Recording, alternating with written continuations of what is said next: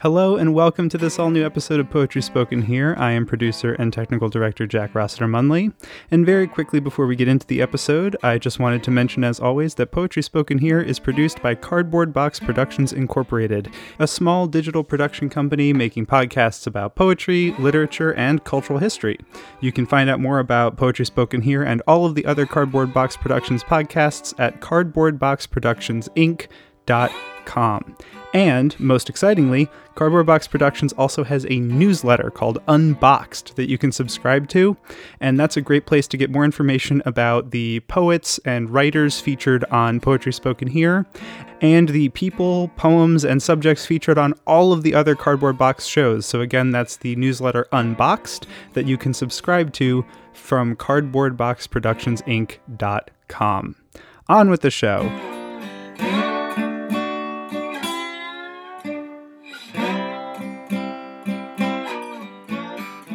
I'm Charlie Rossiter, and this is Poetry Spoken Here. Our feature today is Ashley M. Jones. She is the newly appointed Poet Laureate for the state of Alabama, and she will hold that position until 2026. So that gives her some time to get some things done. Very nice. She's received Literature Fellowship from the Alabama State Council on the Arts and was recently a guest editor for Poetry Magazine. Her most recent book is Reparations Now. She is also among the many poets in a book we recently talked about, The Future of Black, the book of Afrofuturism. And she founded the Magic City Poetry Festival. And in case you're wondering, the Magic City, she has told me, is Birmingham, Alabama. So, Ashley, welcome to Poetry Spoken Here. Thank you, Charlie. Thanks for having me. I'm glad we could do this because you're doing a lot of interesting things and people should hear about that. Well, when we were talking before coming on, you said that being a guest editor for Poetry Magazine was an interesting experience. There must be some things about it that I can't imagine. Well, I mean, there was a lot that I couldn't imagine as well, I have to say. It definitely was not a thing that I thought I would ever do. One doesn't necessarily grow up thinking, I'm going to edit poetry one day, especially as a poet, you just assume that's off the table. At least I did. I definitely am one of the poets, like many of us, who feel on the margins. I felt that the magazine maybe wasn't a home for my work. I just didn't really factor it in when I was sending out work. I said, well, that's poetry. I'll just send to other places, smaller places, places that I know are thinking about work like mine. And so it wasn't until a couple of years ago that I even started to entertain the idea, because I had been submitting to their Dorothy Sargent Rosenberg Fellowship program for like maybe 3 or 4 years, because there's an age limit on that. You have to be younger than 31 to do it. And I'm 31 now. So I had been submitting, for a few years. And when I became a finalist in 2020, I was very surprised. First of all, I did not think it was going to happen. But that's when I had an opportunity to be published in Poetry Magazine. And so here I was seeing my work in a magazine that, again, as I said, I had never imagined being in. And it occurred to me, like, maybe there's a way to make this sort of thing happen more. And lo and behold, a couple months later, they posted a job listing for long-term temporary guest editors, which is a weird way to say that, but the positions are temporary, and there were three of us. The last one, Susie Garcia, is serving right now, and so I kind of just threw my name in the hat. I think I waited to the last day that the applications were open, because I kept going back and forth. I was like, well, they're not going to pick me, It's just a pipe dream, to do that. And of course, I was also a little nervous, to enter that huge organization, which is so storied and controversial in many ways. And I kept thinking to myself, well, I see a lot of issues with this organization. I see, places where there could be more doors open, to use their motto. And so maybe instead of just observing those issues, I could try, like I've done with a lot of things in Alabama, I could try and put my hand in there and see what I can do. So I put in my application. I went through a very long interview process. And lo and behold, I got the job as the first one of those 3 editors. So, I mean, that's great.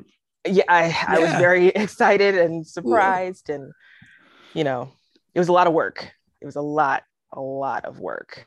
Because I have a full-time job. I'll have 2 full-time jobs, and I do all this writing stuff. And then I added the poetry thing. It was a lot, but it was really incredible to see behind the curtain, you know.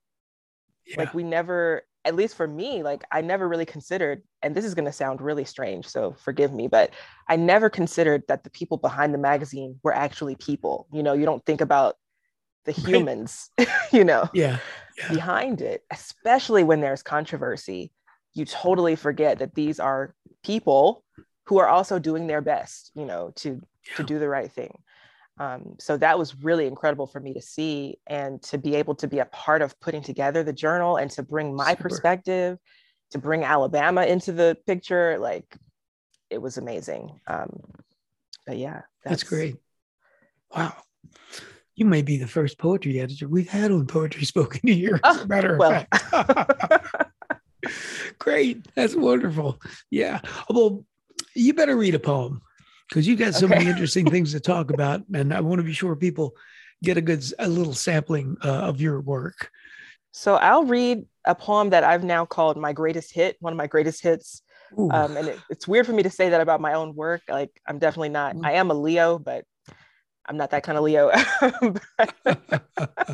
But I termed this my greatest hit because I've been reading it so much this year. I feel like I can't make 2 turns without reading this poem. And this poem is actually the one that I read on Good Morning America last month. So it holds a special place in my heart. So this is called All Y'all Really from Alabama. And it's about racism in America. It begins with an epigraph from Dr. King.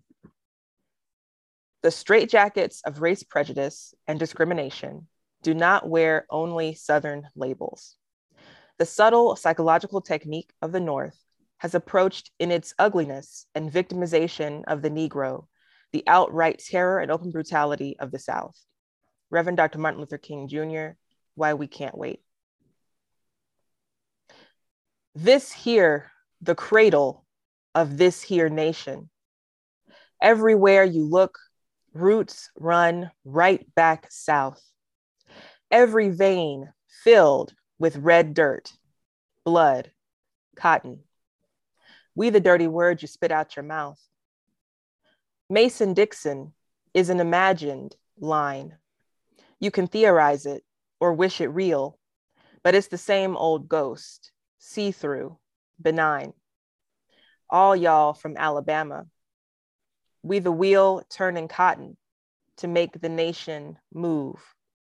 We the scapegoat in a land built from death.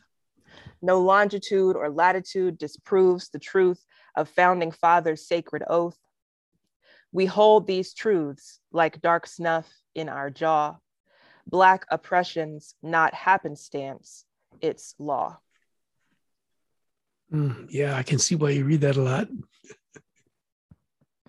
Yeah, it's one of my favorites. And it's actually a sonnet, which is a fun little secret, you know, that people don't always pick up on. Yeah, it's the kind you have to go back and look at on the page to know that, or you wouldn't. Yeah. Right. Somehow you reminded me of, as I go through a lot of I read quite a few of your poems, and the poem that quotes George Wallace. That's an interesting thing to do. And it was just, it's horrendous to remember the things he said. There it is in your poem. And right. how'd you come to that one? But the poem I think that you're referencing is Reparations Now, Tomorrow, Forever. Yes. Yeah, that one was a doozy, I tell you. So many of my poems come upon me in a very forceful way, but that one was one of them. I was actually teaching John Lewis's March, his graphic memoir. And so I was putting together my lesson for the students, and I teach high school in my first day job, grad school in my second day job. one wonders how many days I have, honestly, but but it all works out somehow. But I was putting together the lesson and trying to get some historical context for the students so they could understand what was happening, because of course they're all so young. They have no, concept. Yeah. I mean, I obviously wasn't alive during the 60s either, but even as a kid growing up in the 90s and 2000s, there are things that we learned that this generation doesn't necessarily get. So I was getting a link together for George Wallace's speech, and something in the air said, "You've never read the whole speech," which I had not. I had only really seen that clip, because I mean, it's not like people are just like, man, I just want to go and dive right into that. Right. Yeah, right. It's depressing. To say the least, it is. So I listened to that voice, and something about me is when I'm writing, I always say that it's the spirit like giving me something to write about. So I assume it was the spirit telling me, go read that speech. So I went and printed out the speech and started to read it. And I found myself like underlining, highlighting all these phrases that sounded so familiar to me, not because they were from George Wallace, but because other politicians, and, at the time, there was a certain person in power, but other politicians said things that were similar in my state and out of the state, across the country. These sentiments still prevailed. And so it made me start to really see, I mean, this is something I already knew, that these progress narratives that we cling to in our country aren't always the whole story. We can easily see the Civil Rights Act being passed and think, okay, there it was, it's over. But clearly not. There's still so many issues. And so seeing those words and hearing how relevant they still were really brought that into more tangible perspective for me. And so from there, I decided to write this 5-part poem, which used some of those words to sort of show the reader, here is what this speech said to me. Here is what it is saying to us still today. And then, of course, I added some of my own words there. So it kind of all happened in a flurry. And that's how that poem got born. Yeah, it's really something to see what, to be reminded of what he said. Speaking of characters, another character that just leaped out at me, and as I said, I hope we talk about things you haven't talked about in your many interviews. The poem about James Brown. What about James Brown? Oh, James Brown. So I'll start by saying that it's also kind of a surprise to me that I've like inhabited James Brown in any way, because we couldn't be more different. My goodness, James Brown was James Brown, and nobody else will ever be him. But I've always loved soul music, funk music, all of these, great genres that I was not really alive to experience when they, came out. Right. But my parents raised us on really, really good music. So I grew up hearing all this great stuff. And James Brown is just somebody you can't really escape, no matter who you are, you got to listen to him. And so I got kind of obsessed with James Brown a couple of years ago, having watched Get On Up, the biopic that came out in 2016 or something like that. Because I am a lover of the actor Chadwick Boseman, may he rest in peace. And so I watched anything that he was in. And so, of course, I watched this movie and was just like, oh my gosh, James Brown, And I found that James Brown's music, not only does it do a lot of empowerment work, like the song I'm Black and I'm Proud, love that song. It really says so much to me. Even there's like a Christmas song that he does that I remember listening to as a kid. It's called like Santa Claus Goes Straight to the Ghetto, which is so James Brown, it's incredible. Gotcha. But he was so focused on empowering Black people. And I really love that about him. But also there's a poem in this book about the song Soul Power, which again is about Black empowerment. But there's also this very strange quality. And it actually is one of the poems in the Black Futures anthology.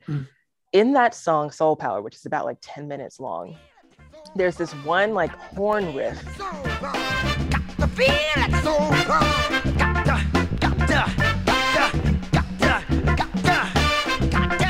that just goes and goes and goes and goes, and it's like an inescapable loop of horns.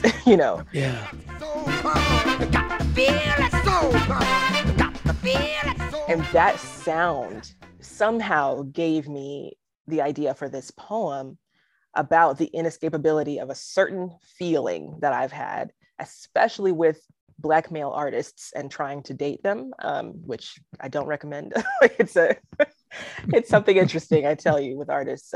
But it also makes you think about all these artists like James Brown, who don't have the best track record with romance either. You know, he had quite a few wives and quite a few escapades with those wives, and, you know, possible domestic abuse as well. So, you know, you start to think about the art versus the artists, all of these sort of things. Of course. Yeah, no, it stuck out to me because I had seen James Brown live back in my college days when your parents were listening.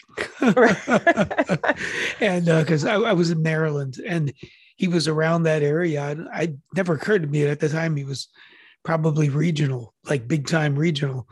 And he was always playing in Delaware and Maryland and DC and right around that little area there. And it was truly wonderful to see him live. Yeah, I can't even imagine. My goodness. Doing the thing with the cape and all that stuff. You know? Oh, you saw the cape too? Exactly. Wow. He did it all the time. Yeah, I saw him multiple times. And, you know, he'd look like he was going to pass out. And two guys carry him over to the side of the stage. And he throws his arms back. The cape goes flying and he runs back to the mic. It's beautiful. Just beautiful. Truly beautiful. Wow. But anyway, yeah. So when I saw that, I just, James Brown. Just made me get that vision of his sweaty self. Yeah. Well, let's hear another poem, whichever one you'd like to read. Sure. We would like to hear. I guess I'll read about James since we're talking about him, since he wants to be in the room right about now. I can't believe you saw him live. Truly, that is amazing. It was like he was in the neighborhood. You know what I mean? It was that frequent. And the other thing is there were a bunch of bands that all they did was cover James Brown. So they went and got a whole section. Yeah, there was more than one anyway. And their whole thing was how much could they, sound like James Brown. Wow. The way that is Beatles. Fascinating. Yeah, it was real interesting. Wow. Did you know that James Brown and I are the same height? I found that out when I visited Augusta, Georgia. No. They have a life-size statue of James Brown in like the downtown area. And so I got up and stood next to it because what else do you do at the James Brown statue? And yeah, he's 5'4". So whoa. Interesting. Yeah. Yeah. So I'll read this poem called Soul Power, James Brown Time Loop. Everything is color and sweat, like the pinwheel that marks a time jump on Justice League or Wonder Twins or Batman and Robin. It's all spinning to the tune of those horns in Soul Power by James Brown, who was, I think, some kind of Superman because he wore a cape, because he could see through you to the white meat, because his heart was wrapped in a blanket of green, glowing money. Faster than a speeding bullet, funkier than George Clinton stewing in a vat of radioactive gym socks. He was the originator of a time loop, of a horn section that would not, could not quit, of a bridge that led nowhere but from one side of his growling throat to the dark, loud other. And it's there, in this time loop, in this trumpeted commercial break, that I see just how caught up I really am. The man I did not love is sitting at my dining room table, gobbling up a cake I baked for his unremarkable birthday. And in the spit shine of his teeth emerges the metal shining smile of the other man I did not love, who did not love me, gobbling up the edits I made painstakingly on his poems. And in the ink, black and boogieing on the page, rose the whiskers of the other man I did not love, framing his slow and drawling mouth, his words slipping, thick, out of his lips.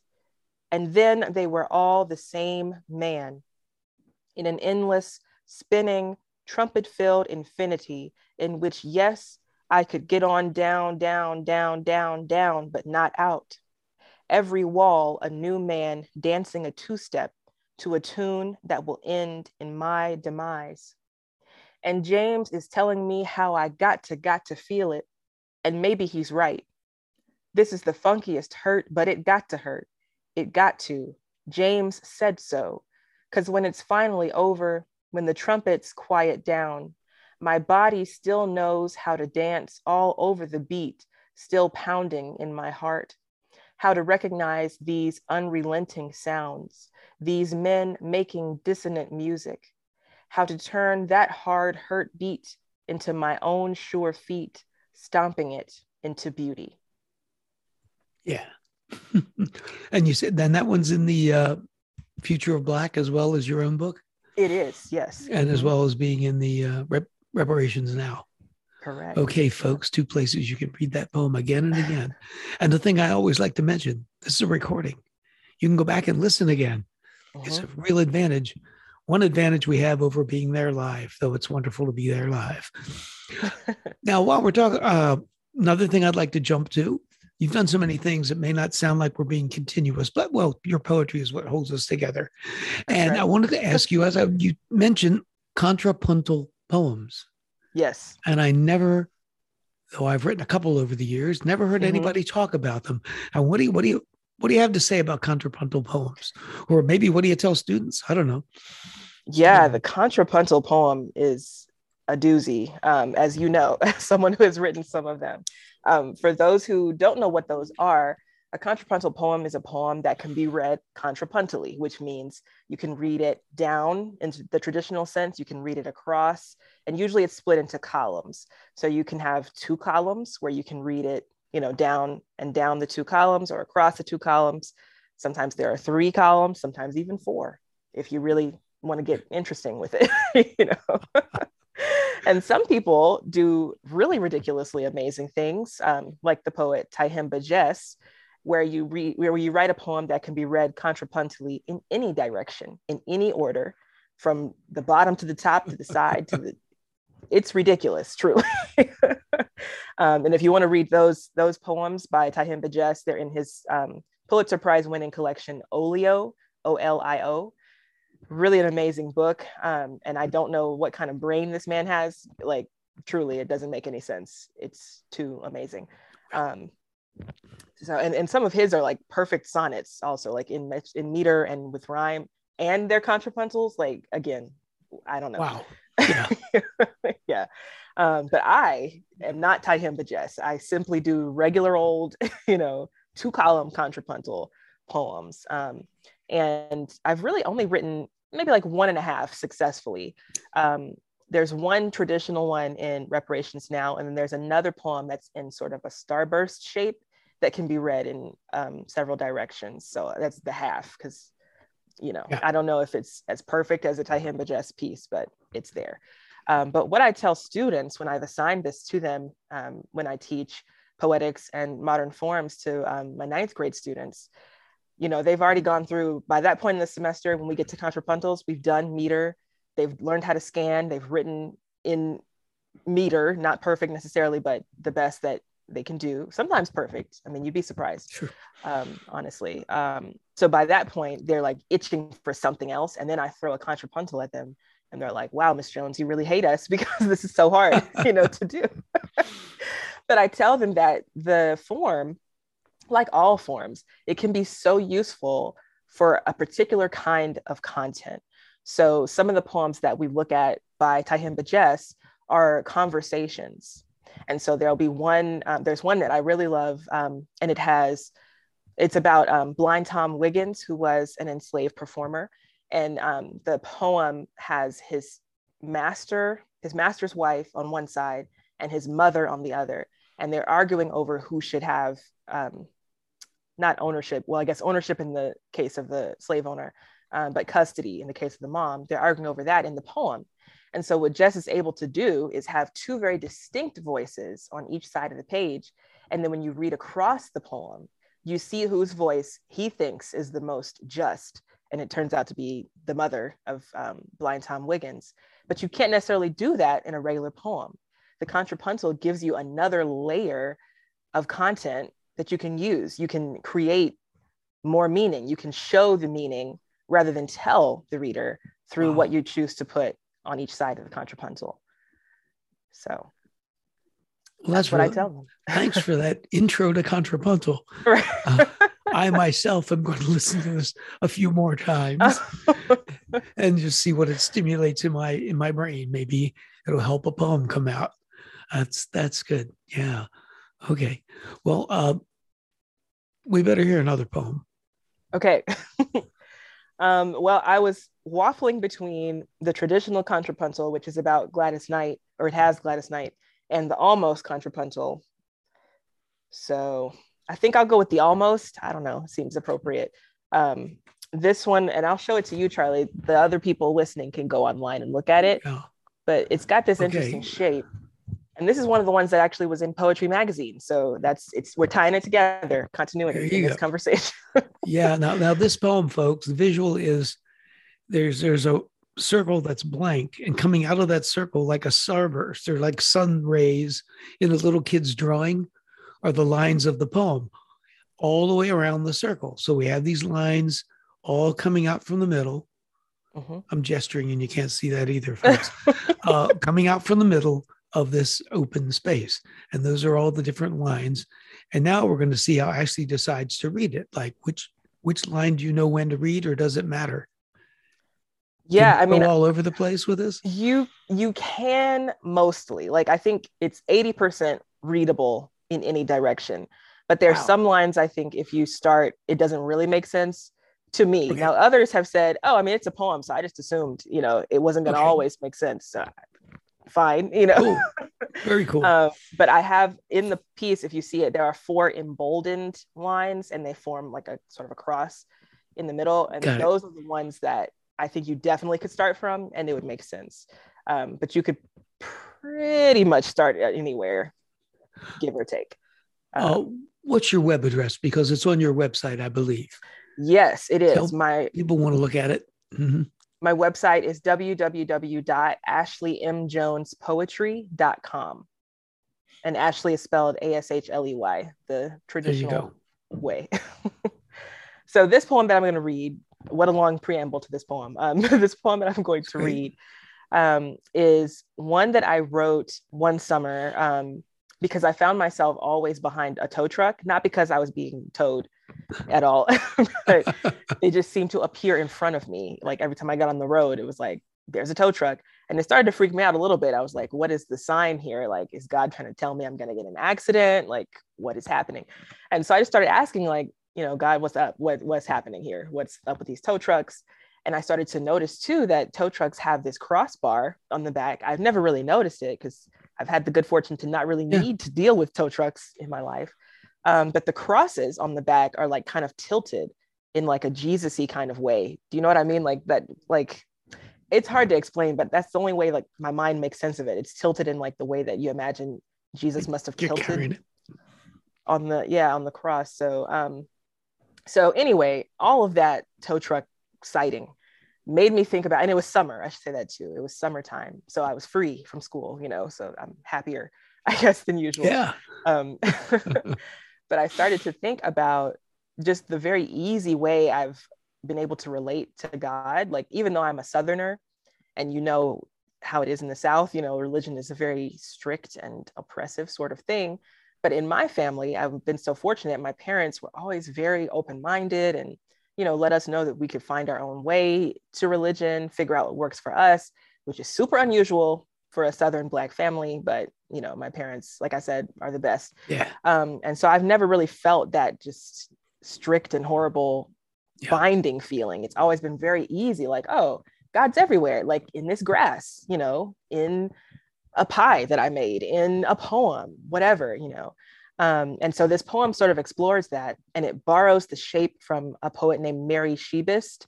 Her last name is spelled Szbist. And she has a book called Incarnadine, in which this form appears, and her poem is about names for God. And that's why it's in this endless shape, because it's impossible to name God, but we try over and over. So anyway, this poem is called Hymn of Our Jesus and the Holy Tow Truck.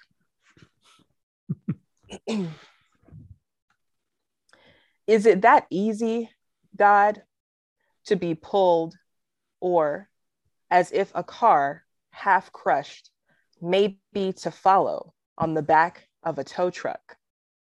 And incidentally, Lord, is that you I see flexed on the crossbar of a rusty wrecker on its way to the east side of Birmingham, which is like Eden, growing holy fruit. My mother, the summer plot of peach, my father, the strong tomato, its unbending vine. Did you teach them to grow in this way, in the sweat of Alabama, strong as the dying crow, its blood-hardened wing straight as a crucifix, pointing always, easily, stubbornly, straight up, pious as a bone toward you? Wow. That's just really interesting. So Thanks. We haven't got a lot of time, but I have to ask you, as the new poet laureate coming into office, do you have any particular plans yet for things you're wanting to do? Yeah, I do have some plans. Well, I mean, for one, I'm planning to try to learn how to sleep a little bit more because I don't do enough of that, I think. But my main plan for the 4 years is to really invigorate poets across the state of Alabama by creating opportunities for funding. So I'm going to seek funding from the Academy of American Poets. They have poet laureate fellowships. So I'm going to try to get some of that so that I can then get that money into each region in my state. And I'm going to try to identify just different people. I think I'm going to call them delegates across the state who can help to distribute those funds where they need to go. There's no way for me to know, who needs what in every single city, every single county. I just can't do that work as much as I want to be everywhere all the time. And I certainly try, believe me, Charlie, I try, but I can't do it. So I would rather just, if I'm the one who's able to get the money, I will very happily pass it on to others so they can do programs. That's a good basic plan. Yeah. That's a way to try to reach the whole state. And of course, I'll still do readings and, travel till the cows come home. Yeah. And the Magic City Poetry Festival, is that an ongoing thing? That'll keep happening, of course, right? It will. It'll keep happening every April, and even throughout the year we have events. Now that Zoom is a thing, we're able to do a lot more throughout the year. That's great. All right. Well, Ashley, it has been great talking to you. I have personally really enjoyed it, and that's important. That's right. Well, it makes me feel I project regularly. If I like it, folks are going to love it. Right. So, folks, we've had a good time here, and we've been visiting with our guest poet, Ashley M. Jones, as you just heard, the new poet laureate for the state of Alabama. So thanks a lot, Ashley. It's been great. Thank you so much.